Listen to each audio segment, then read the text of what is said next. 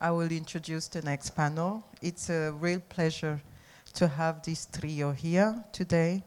And Smooth is a constant collaborator to Forum since many years. And he always have these wonderful ideas of putting a panel together to discuss very timely issues.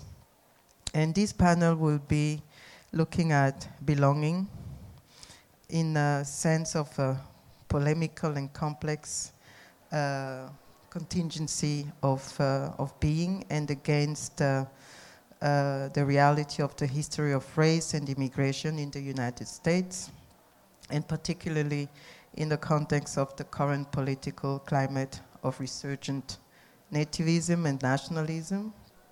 And Smooth and his guests will try to respond to the assault on otherness and drawing upon the creative practices of both artists, their backgrounds and their individual experiences, and how to produce their work. I will go on to introduce Smooth Nzewi. Smooth is an artist, actually, who hides behind the curatorial cap and art historian academic function. And curate. So Smooth is an artist and the curator of African art at the Hood Museum of Art at Dartmouth College. He has curated at major venues including the Dakar Biennial, the Shanghai Biennial, and is associate curator of the forthcoming La Biennale d'Architecture in Orléans in France. And Smooth's writing has appeared in many academic journals and art magazines, including Art Africa, World Art, Critical Interventions, and Art Basel Miami Beach magazine, amongst others. He's co-editor of New Spaces for Negotiating Art and Histories in Africa, a book of independent spaces in Africa. I didn't see that one. I'm very happy to welcome Sadie Barnett for the first time at Forum. I've been admiring your works ever since I came across this a few years ago, and I'm so sad that I missed your last exhibition in New York. Sadie earned her BFA from CalArts and her MFA from the University of California, San Diego. Her work has been exhibited throughout the United States and internationally at venues including the Studio Museum of Harlem, the California African American Museum, and Goodman Gallery in Johannesburg. She lives and works in Oakland and Compton. Welcome to Odili, Donald Odita. I always call you Donald, but actually you want to be called Odili. Good. So, Odili was born in Enugu in Nigeria and lives and works in Philadelphia and New York. Odita has been a professor of painting since 2006 at the Tyler School of Art at Temple University in Philadelphia. And prior to that, he has been an associate professor in painting at the Florida State University. He has exhibited in numerous shows nationally and internationally, including the 52nd Venice Biennial. His upcoming projects include a one-person exhibition at the Jack Shainman Gallery in New York, opening in January 2018. So welcome our guests, and I'm sure it's going to be a very, very exciting talk. Thank you. Thank you.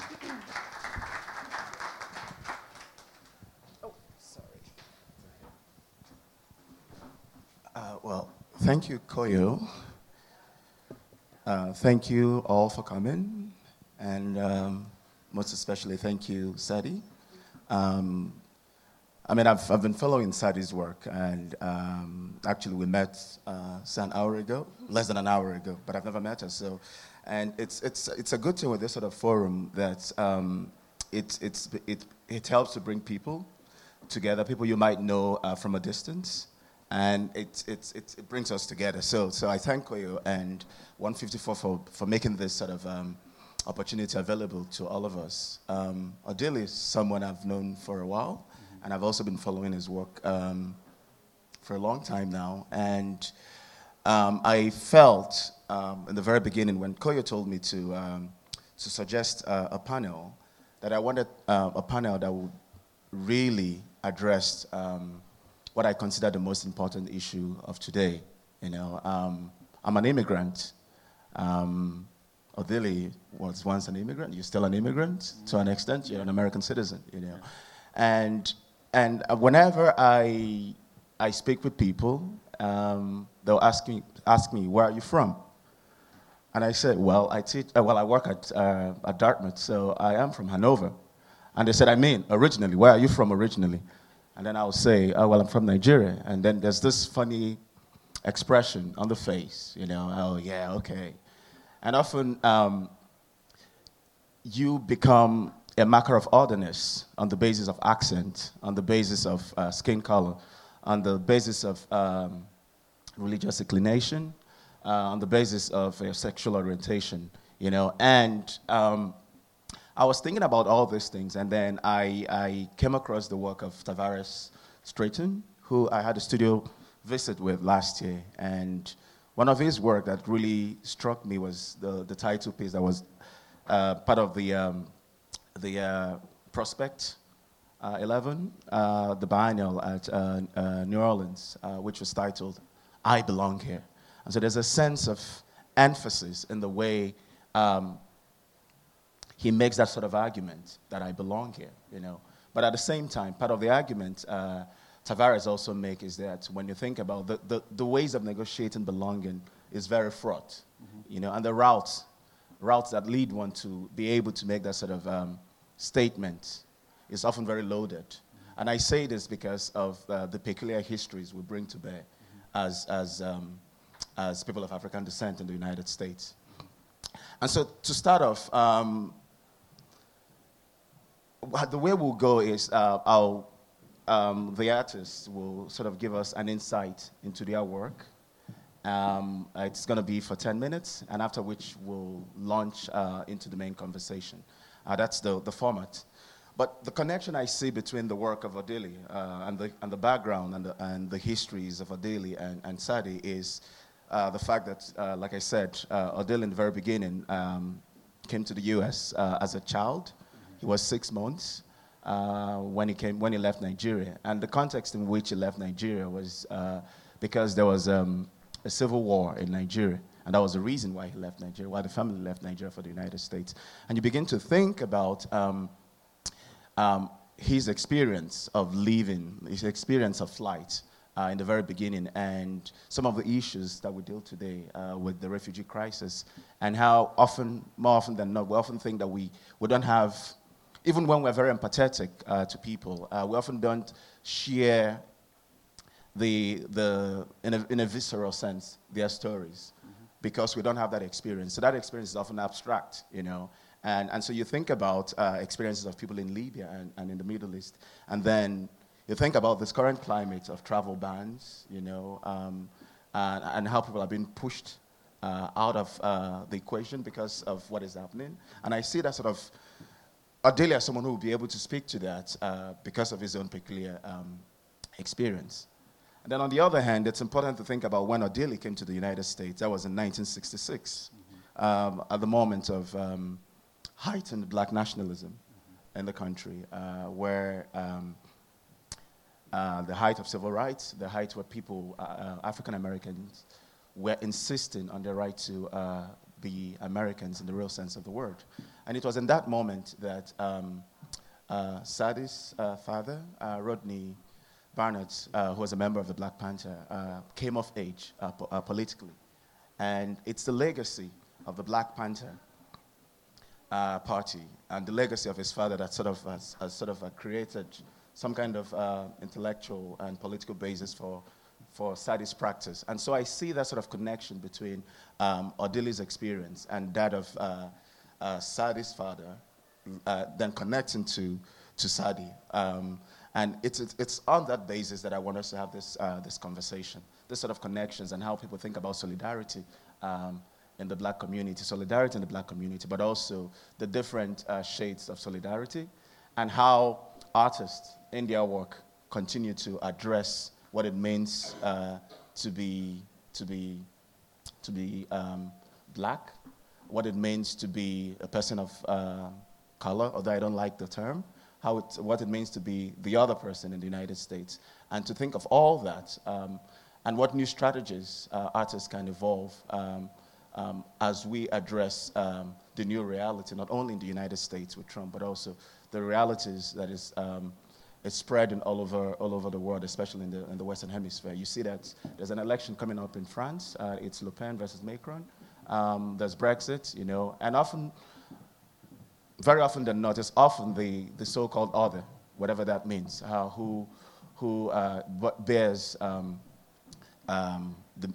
the major difficulties of that experience. I'll leave it at that. And so we'll begin with Sadi's presentation. It's going to be for 10 minutes, and then Odile is going to follow quickly, and then we get into the conversation.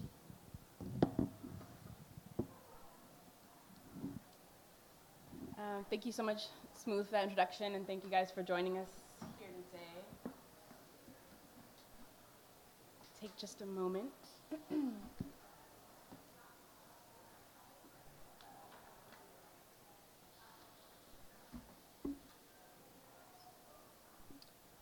So I have some notes with me so that I can be sure to cover everything and get through it quickly so that we can converse together. But I'm going to briefly present work engaging the 500-page FBI file that was amassed on my father, Rodney Barnett, at the height of COINTELPRO, because of his activity with the Black Panthers and with Angela Davis. And I'll connect these different material ways of working to the overarching concepts and concerns that run through my work, such as poetry, the need for abstraction in urban life, the power of the personal as political, the everyday, the living room, resistance, and transcendence. So this is how the project began in my studio when we received these files. My father filed a Freedom of Information Act request about 5 years ago, and it actually took about 4 years to receive the files, and it ended up coincidentally, we got the files around the 50th anniversary of the Black Panthers. So this work first showed at Oakland Museum in their exhibition, All Power to the People, 50th anniversary of the Black Panthers. And the surveillance was very intense. There's harassment, there's paid informants, there's provocateurs at Panther meetings, there's agents observing my dad's daily actions. They interview every employer he's ever had. They interrogate his high school teacher, the little old lady next to where he lived as a child. Nothing that my dad did was illegal. In all of these pages, there are no criminal charges, but he's still watched and classified. So the first material intervention that I had with these documents, you know, they're so powerful, sort of very painful, personal as well as political. So I really wanted to sort of let the files speak for themselves and really just facilitate an experience for the viewer to engage with them on their own. So the first thing I experimented with was adding these splashes of pinks and purple and black spray paint, both to sort of reclaim the file and insert my authorship as a daughter looking at her father. Also, the pages are riddled with redactions, and so I wanted to sort of introduce my own language of redactions with the spray paint. Also using spray paint to reference graffiti and my generation, and tagging and public space. You know, the files themselves are these very late 60s aesthetic of typewriter and teletype and carbon copies, and then introducing my generation with the spray paint. So these next images are from an exhibition I currently have up at the Manetti Shrem Museum at UC Davis in California. You can see here, this is my dad on the left in 1966 and on the right in 1968. And in the first image, he's wearing his Army uniform. So he was drafted to Vietnam and served a 13-month tour there. And when he comes back, he comes to LA actually to bury his nephew, who was also killed in the Vietnam War. And he says he experienced the police brutality to be so intense back in LA in Compton that he felt the police were doing military operations, the same that he had done experienced in Vietnam. And that was really, he cites, one of the reasons that he joined the Black Panthers. And this experience of risking your life and returning home to a country that doesn't have a place for you is something that family members of mine, and perhaps yours as well, have experienced in every single war in American history. And that's a large part of why my dad joined the Black Panthers. So he joined the Panthers in LA. There was enough members that he set up the 9th LA chapter in Compton. So this is really like a before and after, in a way, of politicization. Although my dad was always against the war and US imperialism, not a lot was known about Vietnam in 1966. It was fairly early on. The anti-war movement wasn't as large. People weren't, burning draft cards. And so he goes and returns, changed. So this next material intervention, this is another wall in that exhibition. I mounted pages of the FBI file onto this neon pink plexi, so it gets this sort of otherworldly science fiction dystopian glow around the edges. And in this instance, I just selected 28 pages of the 500 pages to really highlight some of the key findings in the file. So here is one page. I'm not sure if you guys can read the text from there, but it's an agent observing my father and Angela Davis boarding a plane at San Francisco Art Institute, San Francisco Airport. And this is 11 days after she was acquitted, and there's no charges against my father, so why they're being, followed at the airport is up for, debate.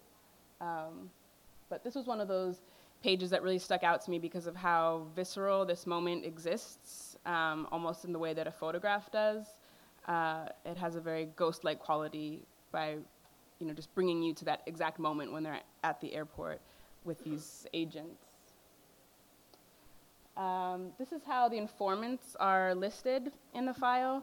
There's at least 8 informants throughout my dad's file. Many of them later refused to corroborate their own previous testimony. So there's a lot of false information, which is something I grappled with in terms of authorship and perceived authority or authenticity. Anything on a government letterhead sort of has this truthiness to it, although it's riddled with lies, some of which I left in there for people to see themselves. And obviously, none of the names of the informants are available. This is a page talking about the security of government employees. My dad was actually fired from his job at the post office for his activity with the Black Panthers. I believe that because they couldn't find anything illegal that he did, they went after his employment, which is something that still happens today with activists, even with Black Lives Matter activists. That's something that's continuing today. So here they're interviewing various employers and neighbors. So my dad was eventually fired from his job at the post office for cohabitating with a woman who he wasn't married to, was the reason that they found to have him fired. This is 1972. And the law that was used was actually a law put on the books by Truman, which was Executive Order 10450. I feel like we've been talking recently, again, about executive orders a lot. This executive order was actually used to purge gay people from government jobs. And so it cites behavior unbecoming a government employee. So my dad, living with a woman who he wasn't married to, who he had a child with, was considered behavior unbecoming a government employee, and he was fired. And to me, that law is one of those perfect examples where we think, oh, well, this law isn't about me, this is about someone else. I'm not an immigrant, or I'm not Muslim, that's not about me, but these laws can be used whoever the government feels, is inconvenient at the time. So this is his statement to the post office, and I think it's very powerful how you can hear this just very eloquent, earnest opinion of, morality and why he should be able to choose how he's living his own life. And then me reading it years later through the lens of the FBI just has a lot of layers to it. In the exhibition, I adorned this page with rhinestones around his statement to really honor that earnest voice that he has. So you can see here he is committing the crime of living with this woman and their child. He's also wearing his post office uniform in this photo, so it's really the third uniform in these sort of very American uniforms, from the military to the Black Panthers and the post office. And you can see these photographs also exist on this wallpaper that I created from stamps directly from the file. So there's these confidential stamps. There's a stamp that reads racial interest section, in case you're forgetting why they're being surveilled. There's a rubber stamp on hundreds of desks to remind you.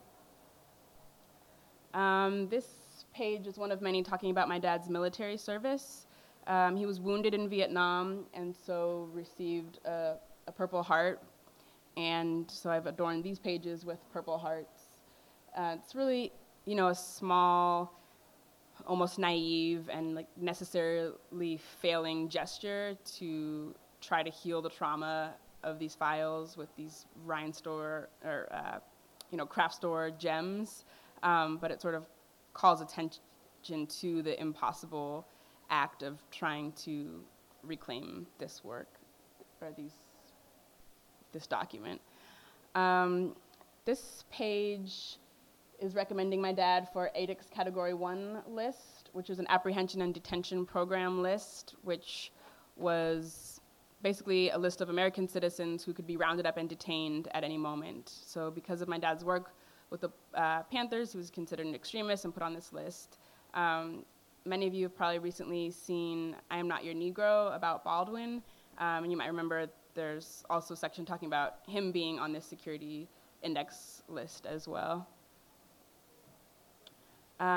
This page is listing deceased members of the party.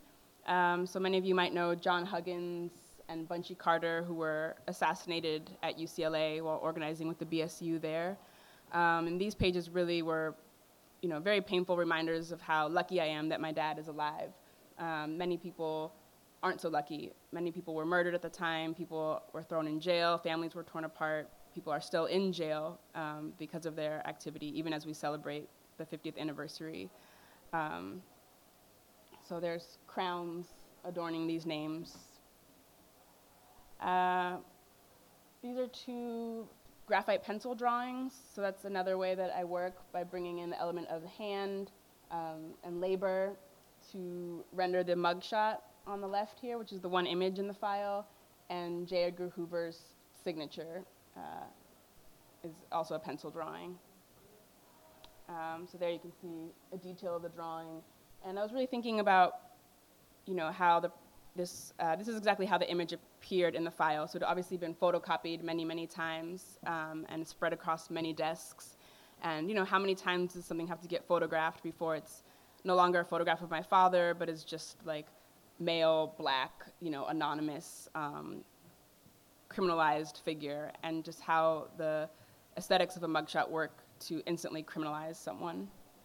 So the last wall in this exhibition has more of these sort of abstract collages created from images of my family or photographs I take around Oakland, and sort of liberating these characters from their known environments into these glitterscapes, which are these transcendent imaginary spaces that exist outside of state repression and state surveillance, and perhaps are only imaginary.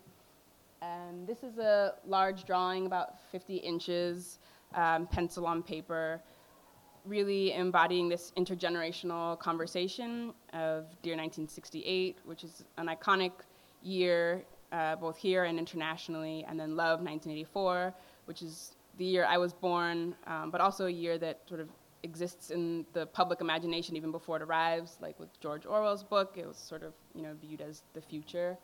The letter is essentially left blank because I don't exactly have the words of what to say. It's an apology, it's a love letter, it's questions, but really just spending like the hundreds of hours drawing this is sort of creating some type of alchemy, I hope. This last image I'll close with is my father holding me on these two glitter scapes, and it's really elevating the sort of radical act of Black fatherhood and childhood and joy, something that our people are not always afforded, right? You're not guaranteed innocence or childhood or even survival in this country. So to take these characters and sort of bring them into this celestial space filled with more possibilities. So thank you. I think that was a bit more than 10 minutes, but.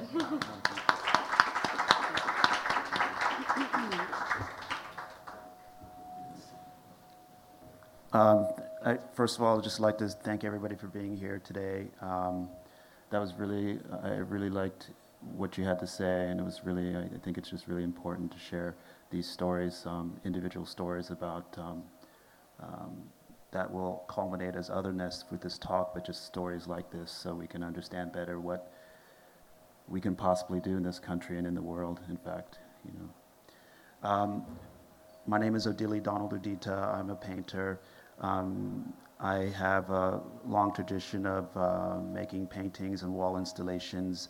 I'm mostly understood by that type of work, but before going into the painting full on, I was doing mixed media, photo-based work in New York City in the early 1990s. I got to New York in the 90s at the beginning of,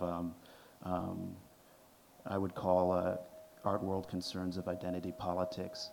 I was painting for a little bit in the early 90s, and then I stopped painting only because I just felt that painting wasn't really a vehicle that I could actually adequately address a lot of the things that I was experiencing and understanding as a African and as a Nigerian in America.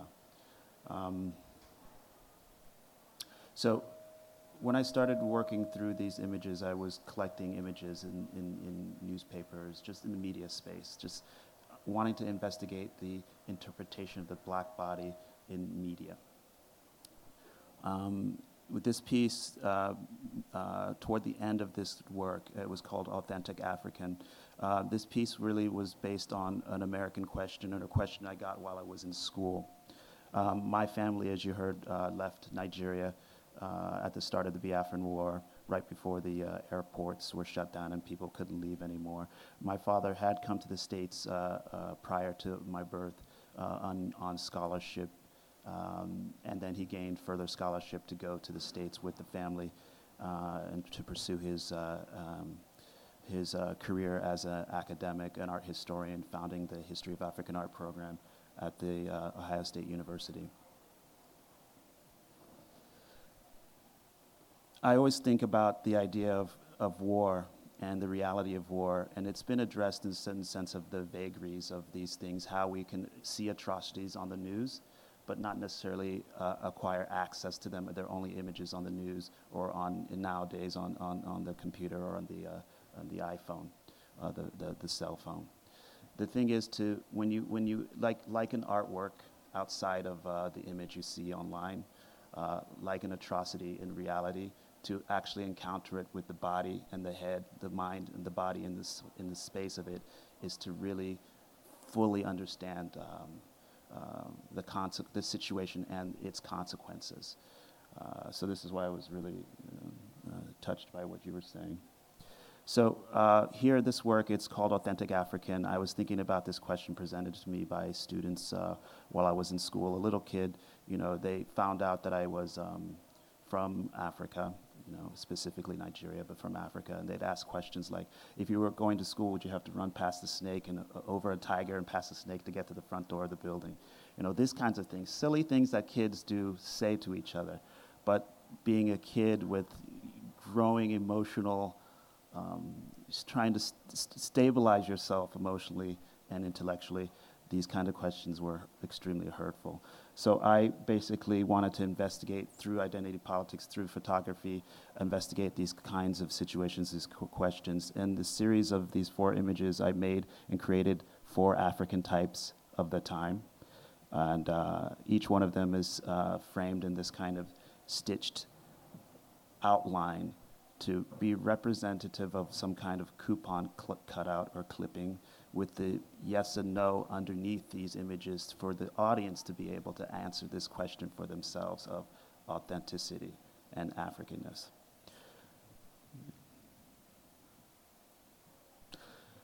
This next piece was, again, a photo-based piece that I made a little bit earlier. This is actually a small piece. I was doing collage. I was, again, collecting these images and thinking as a painter through photography, or thinking as a painter through media.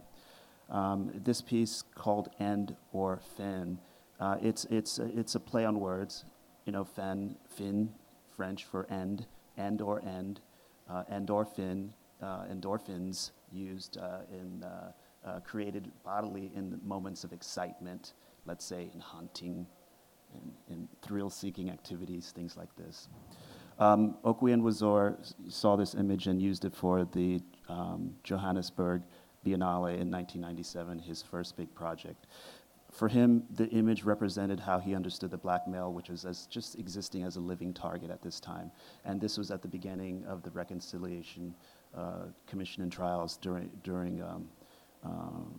within South Africa. And we had this exhibition and experienced the country during this time. Let's go to the next piece. Mirror. This piece was made in experience of the space with an understanding that I would be doing a wall installation of this type, which is really simply iron oxide, black iron oxide, and affixed to the wall with just house paint as a binder. So I'm using the painting practice as a sort of a fluxist moment. I was in the space, I had no idea what the work would become, but I found a mirror, and this is in Poland. I found a mirror in one of the back rooms. I said, that just looks good. Let me just take this mirror. I took it to the wall, traced an outline around it with pencil, taped it off, and then just put this pigment into the space. And for me, the piece, when I look at it with hindsight, I think of it just like, wow, this is the opposite of what I was seeing at airports as I started to travel around the world. I would always see groups of African bodies, people sitting on their bags in stairwells or escalator spots or places throughout the airport where you knew that they were not really, they weren't here nor there. They were just stuck in some middle space because, as I was experiencing back then when I still had my Nigerian passport, certain countries wouldn't let you off the plane in connection to where you were destined because of in my case, the Nigerian passport. So this sense of dislocation, of neither here nor there-ness was answered to a certain extent with this piece when I fixed myself in Poland onto this white wall and I said, I'm here. This material itself is interesting because as an aesthetic material, it's very black. When I put it on the wall in the way it does, it looks like skin and outer space at the same time. So there's this notion of bodiness in its materiality and presentness, and space in its imagistic pictorialness. And at the same time, this kind of one-on-one association with it as a mirror shape. This work kind of grew into this piece. It did actually grow into this piece in another context. Here I'm thinking of the idea of black as abstract and the abstractness that would lead to a certain kind of vagueness, a misunderstanding, if you will, or in a generalizing, encompassing of experience. So I wanted to deal with this term black as it through color, and to speak about specificity and uniqueness through color. So what I did is I came to this space, and I actually was just going to do this piece on a white wall. I just didn't even plan for the black wall. I came in, the wall was black, and then they said, "Oh, we're sorry, we'll paint this wall out as quickly as possible." I was like, "Do not paint that wall out. This is perfect." And I share this because it's this story about the wall, that black wall and the color there, because it's very important to understand that the artistic moment is so much about a presentness, a present sense of experience and being, where you have to take yourself, who you are, and work with the moment and work with the energies of the moment, not necessarily realizing at the time the outcome that you'll have, but being able to trust yourself to go forward with whatever foundation you might have, to trust yourself to move forward. So I put these 8 pigmented shapes, which were the scale of my own body, onto the wall, and hence move this position of black into the more into the specific through color. The work goes on, and I'm starting to, think about the wall and in different ways, and thinking about how I can access space and inhabit space in different ways. I was asked in this exhibition called Surface Charge, curated by Gregory Volk and Sabina Rus, to do an installation, a room installation, and this was really the first time I was given this kind of a situation of working solely on the wall in this means. And I took it to I think I pushed it to another end. There was this room with 4 walls. There was a way of traveling through the space. Where she is, that was an office behind this wall, and she's basically in the corridor space that leads to the 2 doors that go. There's a doorway here and a doorway there. So the energy of the room is one way, and then this space where this wall is opposite this wall, that was a different kind of energy or different formation. And I just said, let me just observe this room. Let me be in this room for a little bit of time and see what I can do. I liked that door, and on the other end of the wall was just this, what I thought and saw only as blankness. And I wanted to ask for myself this question about painting and the idea of color, the idea of painting, and the idea of openness and the idea of possibility on one hand, and this wall, black and whiteness, and the notions of binary, and the limits that black and white or binary thinking can create. And so I made these bars, these black bars that are all pigmented along this wall to create this prison cell or window cell or bar sort of situation. And what happened, and this is also experiential, is this air conditioning unit became really a part of that visual field. And it enhanced what that thing does with the work as what the door does with this work. A certain kind of maybe air conditioning in prison or the institution versus this notion of this arch and door, entry and access into this field of color. Okay.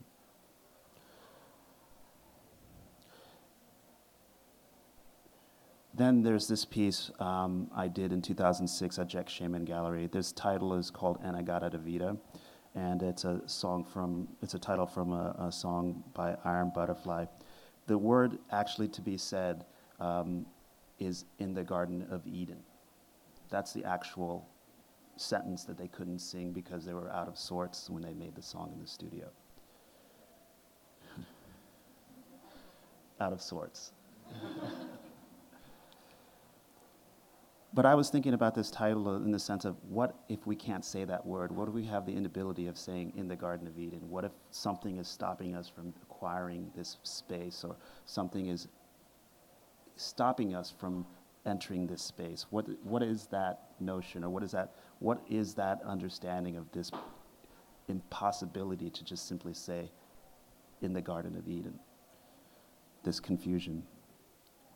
That piece led to this piece here at the Venice Biennale, curated by Rob Storr. This work was centered between Sigmar Polke's paintings that you see in the other room and Nancy Spiro's really great introduction to the space. hanging before this room. I really wanted to engage painting as a space to inhabit or be inhabited. And I was given this opportunity with this room to really engage also the notion of specificity. How can I enter a place as an artist traveling to the place and speak within the space, not coming in as some kind of tourist or some kind of celebrity just to make something and then leave, pack your bags and leave after you finish, but to make something that actually exists as a part of the experience of the space.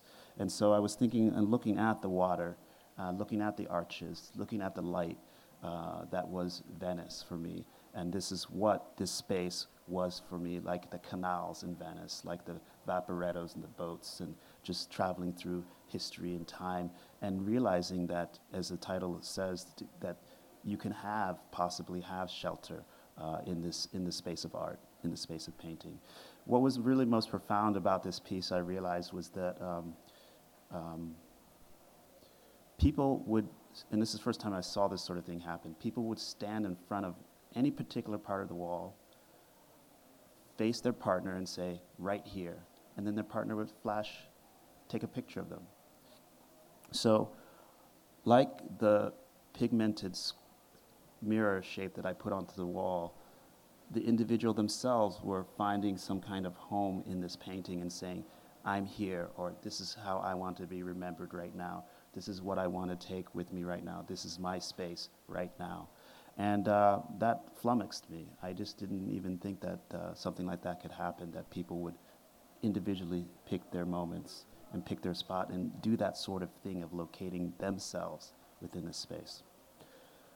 So the work has expanded. I've done a lot of different projects in different places, and ultimately it's about experiencing what is possible with painting, the possibility of painting, the possibility of how a painting can exist in this space and transform its space. And hence, really, it's for me about the idea of freedom, like what we can do as artists to be able to decide how we can interact with the world. This is the last slide, our house in Philadelphia. Okay. Great. Thank you.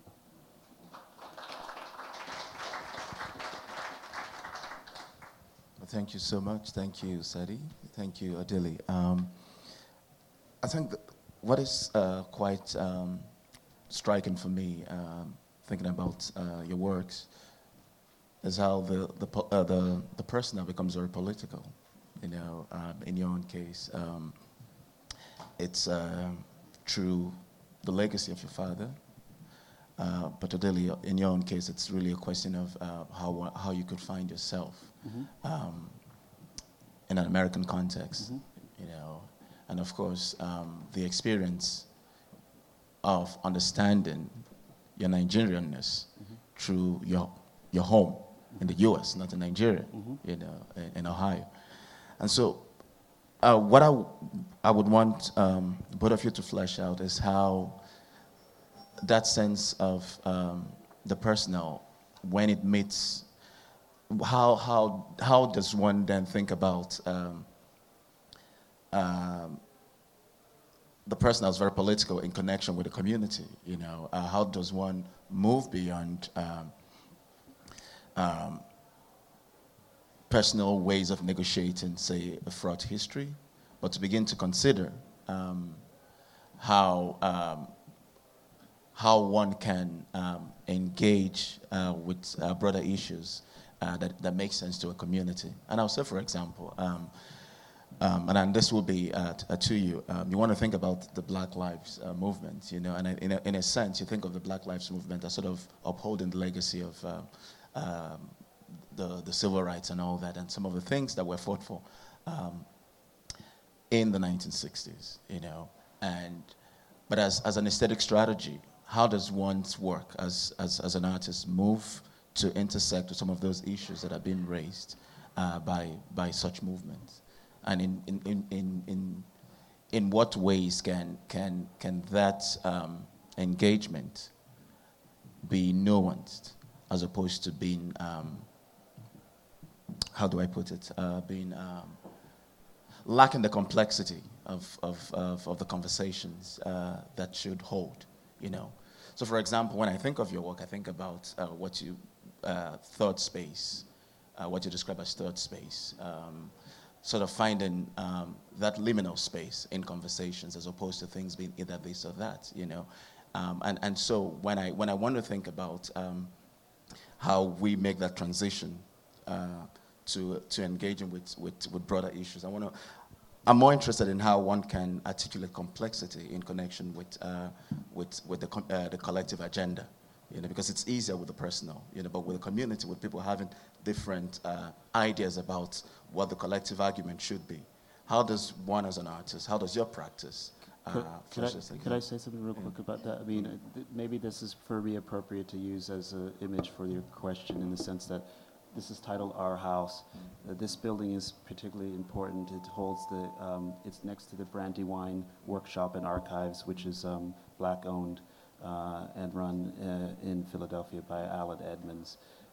It's also next to, this building over is the Clef Club, which is historically important in Philadelphia because it was a space for black musicians to gather after performing in white clubs there, where they were able to actually relax and play music and engage and just be together as musicians, as club in a club membership format.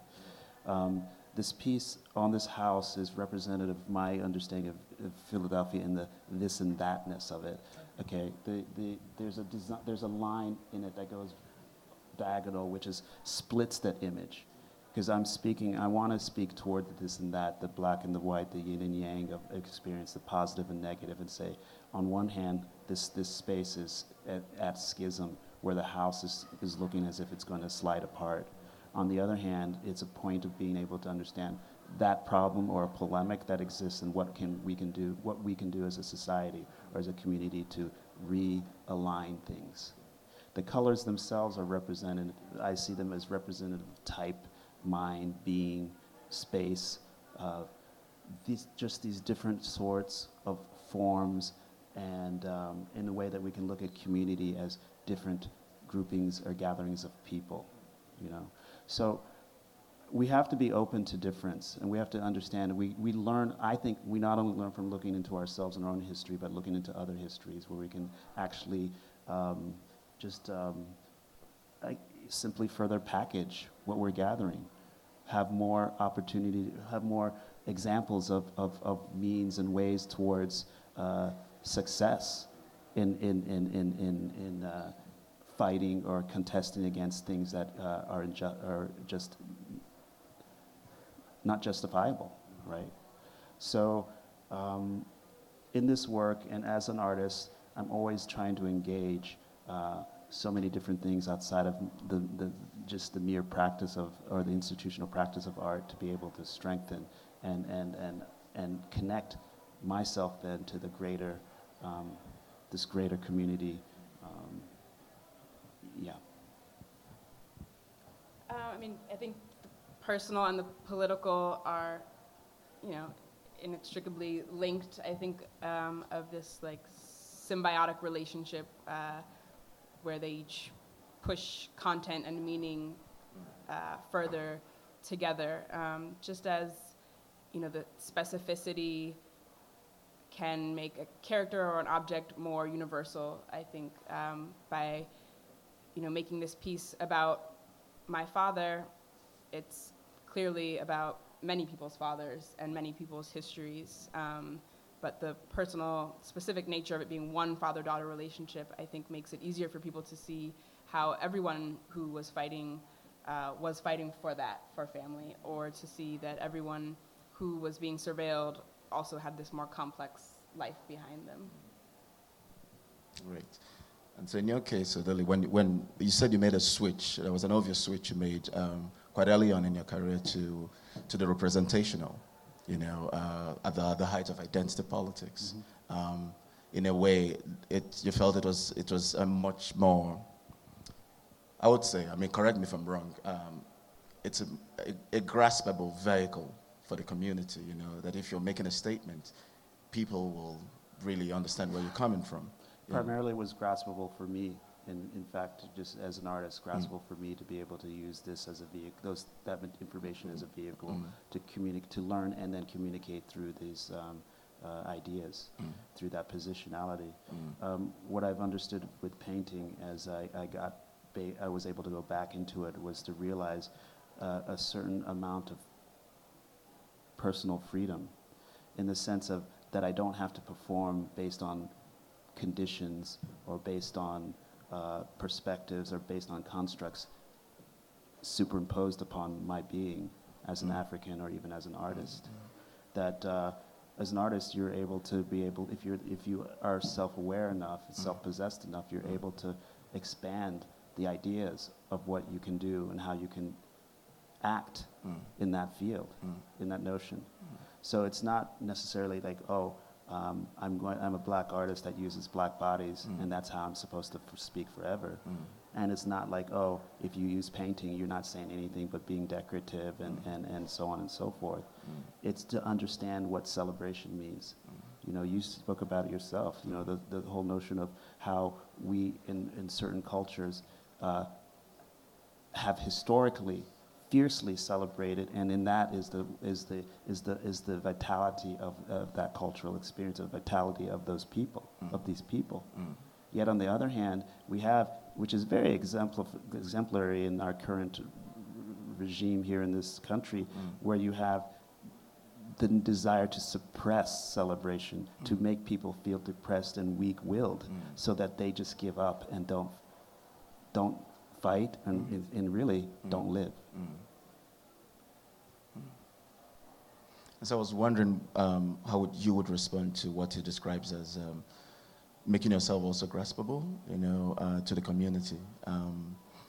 And I would say beyond the work of your father, working with, I would say, your father's historical memory, you've also found other ways of engaging with the black experience beyond the specificity of that father-daughter experience, you know. I know you've worked with graffiti and all that. Can you speak a little bit more about your practice beyond the more recent work connected to your father's legacy?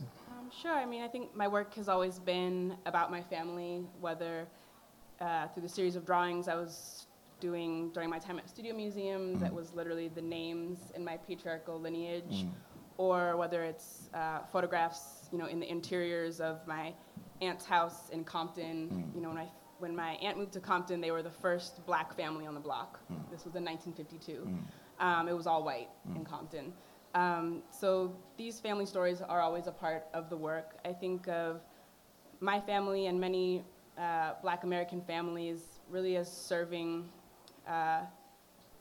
as this beautifully poetic sort of support system of resistance and of celebration, and becomes this political act, although it's in private, and is really, you know, exists beyond these interpersonal relationships, but really is the structure of our community for purposes of survival, and also just because we are amazing people with, you know, so much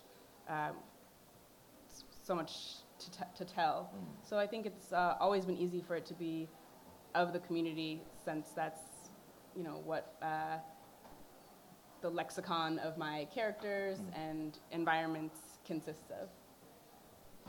I'm going to ask one more question, and now I'm going to open it up to the audience. And the question is really, when you make art, I mean, given all those the issues you engage with, what sort of audience do you have in mind? I mean, is your audience people who share your experience? Is your audience universal audience? If so, how do you make those connections with the different audiences? I mean, I think for me, there's always multiple audiences. So I'm imagining there's going to be one, you know, audience that gets the art historical references. There's going to be one audience that gets the hip hop references, and there will be another audience that gets both. And that's exciting. But to me, I've always been able to. It's always been important to me that work can exist in many different contexts, and it's never felt like a sacrifice or a struggle to speak to both. I think the best work inherently brings value in languages that it might not necessarily mean to, but it manages to hold up in those contexts, if that makes sense. Absolutely. I mean, I would just say 100% the same. Your audiences even grow bigger than you could even imagine. They just, you have people come back to you and say this or share that with you based on the work that they've seen, and you couldn't even imagine that you would reach or your work could communicate to that person per se. But it is about that. Great work can reach great number of people, and I think that's what is really important about that kind of thing. You want to have dialogue. You want to share the story and have people become part of that story too. Yeah. All right. Do we have questions?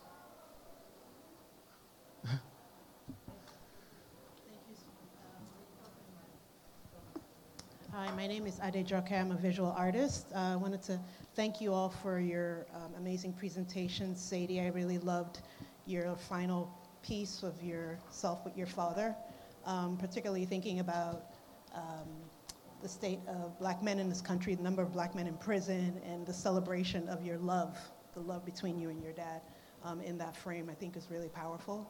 And Odile, as you know, as always, you've always been very inspiring to my work, your philosophy and your aesthetic. And my question is particularly to you. You started working with circles, and you talked about mirror and de fin. There are a lot of circular movements within your lines where you start shifting later into linear movements. But I think about the circle and the line a lot in my own work, and I'm just wondering if philosophically you sort of broadened this idea of the circle to meaning, community, nation, or even your worldview per se, and then are your lines sort of like the movements between that? Just what that shift means for you aesthetically and philosophically. Right. I initially really thought of the circle as something. My father always told me about, like the notion of the tree in African culture, the importance of the tree in African culture. The notion of the idea of the roots into the trunk, into the leaves, and the fruit from the leaves, and then falling into the ground to feed back into the tree. This cycle of life idea. And then I as I got into graduate school, I realized that this circle could also become some kind of dead loop, in the way that the circle is really the emblem of modernism or modernity, in that it feeds into itself. It doesn't go outside of itself. It always comes back into its own beingness. Whatever it encompasses, it's always about this space. Outside of it is nothing. Inside of it is everything. So I later started to think of the circle as not necessarily broken, but like, spiraling in a directional. So as to say that it has time, movement, and it's open in the way that that it's open in that sense. So everybody has their way with, if you're thinking in this way, this is a particular way, aesthetic way, philosophic way, you can understand through experience, your own experiences, what these might mean. And if you look at them more, which is really important, is to understand what you're doing. If you're only reiterating social order and constructions that deny, or if you're opening up against and opening things up so that we can actually reinterpret and renew understandings in a way that we can maybe find different directions, different ways.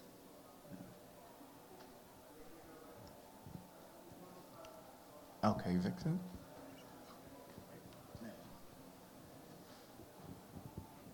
Good afternoon, everybody. Yes. Good to see you, Odile. It's been a while. Yes. Listening to both of you make your presentations, I tend to sort of, maybe because I'm working on these pieces about memory, that seems to resonate with me about how your memories, about forming your identities and what you do with that. And so the question from you, Odile, was some of these works that you've done in all these spaces, what happens to them afterwards? If they're not necessarily made or signed in a certain kind of, if it's not a permanent commission, they're wiped away. Okay. They're wiped over, which is fine for me. I totally am absolutely fine with that, because I as a student in school, I love this artist Omkwara, where he just made like postcards sent out that said, "I'm here." Okay. That was the art. Just "I'm here," and send it out to his friends. I like this idea of just having a studio from a suitcase, if you will, or this idea of, I love dancers, I love theater and performance, and this notion of you have to be there to see it. If you don't, it ends and it goes away. Okay. And so there's this notion of impermanence that makes that experience even more important. And then it's like a life itself. It's very much like a life itself. Yeah, that was what I was interested in, because it seems it's some of the concepts that I'm working on in certain aspects of my work about memory as an ephemeral condition that always shifts and changes and is affected by circumstances. And so that's answering that, it gets wiped away and you're detached from it. So I really like what you said. I mean, I'm thinking a lot about the things you said, and I think it's really important what she's saying about her father and access. See, because it's really an access point. People can talk about memories, right? And we can try to share the experience of memory, but you created through your dad and through what happened to him, you create an entry for other people that then have relationship. And that's really important, because how do you get into somebody else's space? I mean, how do you fit, literally, unless you put that shoe onto your foot, you're not going to know what it is to be in someone else's shoe. So your dad's experience becomes this like platform for us to be able to enter and think of what would happen if I'm hanging out with somebody, if I'm with somebody and I lose my job and this attack, and how do I keep myself together to be able to address this issue, because they've just taken away my livelihood. The government, which has the money beyond belief, is attacking me as an individual because of my beliefs, So I just wanted to say that those are the ways in which artists or storytellers or people, all of you guys out there in the audience are able to, if you're able to go out and want to engage in conversations that could create some change, you have to find those points of entry and access where both of you can convene and share and create and change and all of that stuff. And I think that whatever happens in that space is really valuable, but to understand that it's not just only sunny days and happiness, and it's not just warring and staying in the opposite sides of the space, but understanding that it's negotiation and it's engagement. That's all I want to say about that. Yeah. Do we have any other question?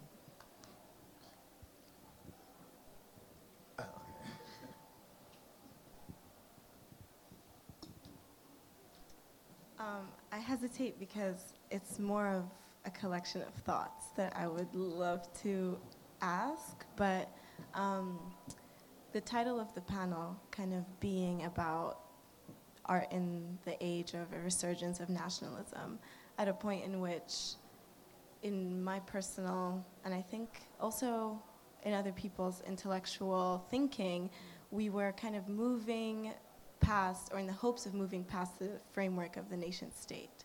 I think both because of globalization and this whole idea that the world has become one, and also just the violence that has been the result of nationhood from both domestic, with quid pro quo, and other experiences, especially of marginalized bodies, as well as internationally.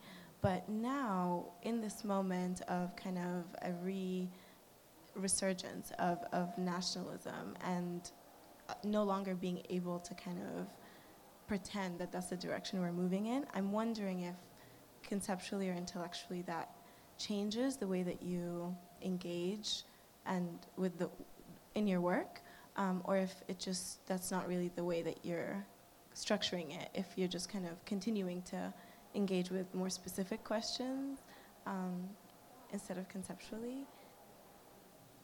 And related thing, just about your aesthetic language, because I love both of your work, and I'm just wondering about the kinds of aesthetic languages that appeal to you, and whether you see your work in relationship to any particular history of that or an amalgamation or... I mean, I guess it's the first point of your question. I mean, I've been working on this work before Trump. I'll continue to work on it after. I mean, I think one thing about working with these FBI files, it's sort of stretched the length of time that I'm viewing political changes. We think things change very fast, but I think a longer view can perhaps add perspective, which can be both hopeful and also terrifying. I mean, J. Edgar Hoover was the director of the FBI for 48 years and was really unaccountable and unchecked that entire time. No one outside of the office or of the Bureau saw his secret files until 1971, except for when he would invite people into his office to listen to salacious recordings. So, thinking about that time span of 48 years, or thinking about it being the 50th year anniversary of the Black Panthers now, to me sort of allows for some patience and calm in the studio, and continuing the work that we do and realizing that you don't know when is the beginning and when is the middle and when in the end is the end of a history or of a cycle of resurgence or a backlash. So you keep doing what you're doing. I think in terms of the aesthetic, conversations, it's like a Venn diagram of many different things overlapping, at times even contradictory things. I think, I often think of hip hop and this sort of aesthetic of sampling and layering and collaging and reframing as opposed to generating new sounds at times is a way that I often approach image making and collecting. I'm also influenced by modernism and by the minimalists who would be having a completely different conversation but who are still a part of my visual language. I'm sure you have sort of a similar... Mm-hmm. Mm-hmm. Yeah, I mean, for me, when Trump won the election, I couldn't make work for a long time. I was basically not making any work in my studio for months after. I mean, right now it's May, right? But I was sitting through this November, then December, then January. I mean, projects that had started were just in their completion. But I'm talking about me stepping into my studio and thinking as an artist. And February into March, I just was depressed for a while. I was really shocked. I was upset. How could people, and then people speaking in support of the person, how understanding what value and intellectual state was going into his rhetoric, and the support of that individual is I can't believe this. I just cannot believe. My God. So I was just speechless as an artist. I started to realize for myself, though, that in this bullying force, that in the force of bullies, they want to scare. They want to silence. They want to overpower, and I realize, you can't acquiesce to bullies. You can't just be forced to go silent because of a bully. And so then I started to just reflect on the idea of, for me, really it's just celebration and how metaphysic that is. You know, what that really means. When I look at a cultural body that has suffered so much, cultural bodies, not only the black body, other bodies that have suffered so much and produced so much despite it. And then I start to really reflect on what the potential of celebration can be. Not just party, party, party, party, but real action for change. And, you know, so on an aesthetic sense, that's how I was able to like function again as a thinking person in my studio, as an active person in my studio. And I think we have a really great moment with the Whitney Biennial. It's really interesting what's happening with this, you know, the Emmett Till story there. And we have to think about it in this way. It's not about pointing fingers and blaming people and saying this person's wrong or this person's right. It's a matter of understanding what the action is. Did the action actually change? Did one action, say the painting, change the situation that we understand, the institutional, structural, philosophic, activist nature of things? Or did it only reiterate? What about when somebody stands there by themselves with a t-shirt that says Black Death Spectacle in front of this painting? Does that change or affect the dialogue or advance the dialogue in any particular way? What's at risk and what's performed and what are the results of that? I think the greatest action was Emmett Till's mother opening that casket. That's profound. That addressed change in the greatest way I could ever imagine at that moment. And that's what I then try to make I try to equalize it. Was this painting to that level? Was this person with this t-shirt by himself to that level?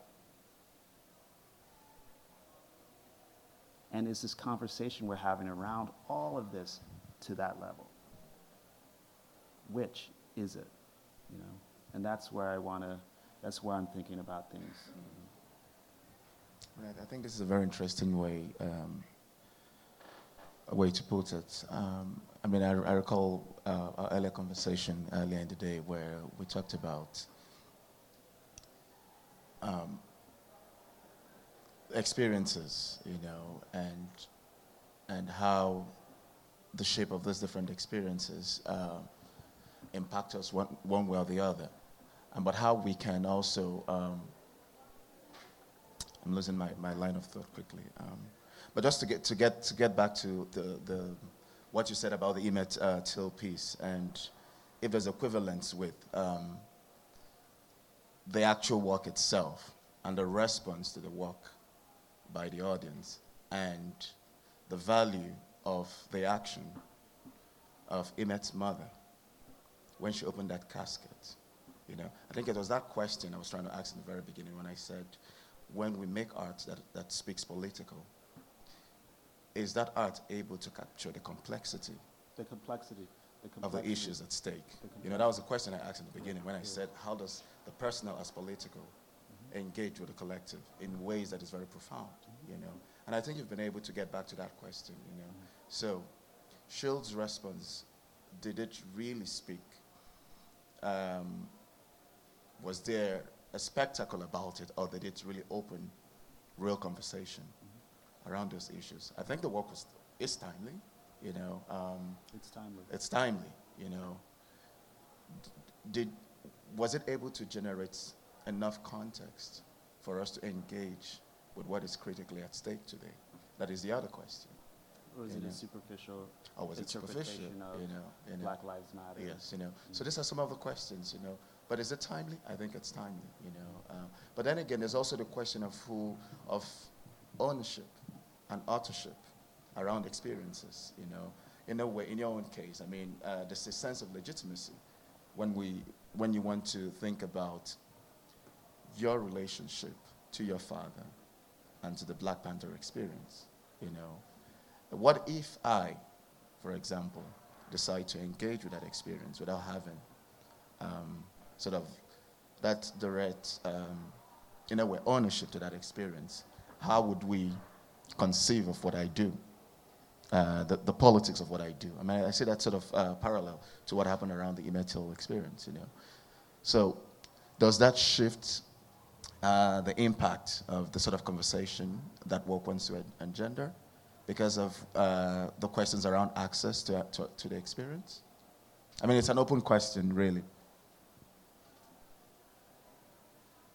I mean, yes.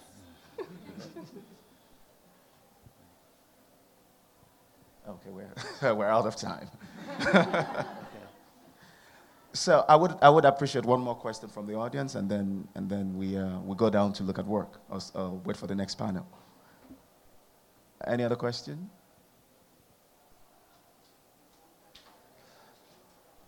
All right. Thank you so much, Sadie. Thank you, other ones. Have a good day.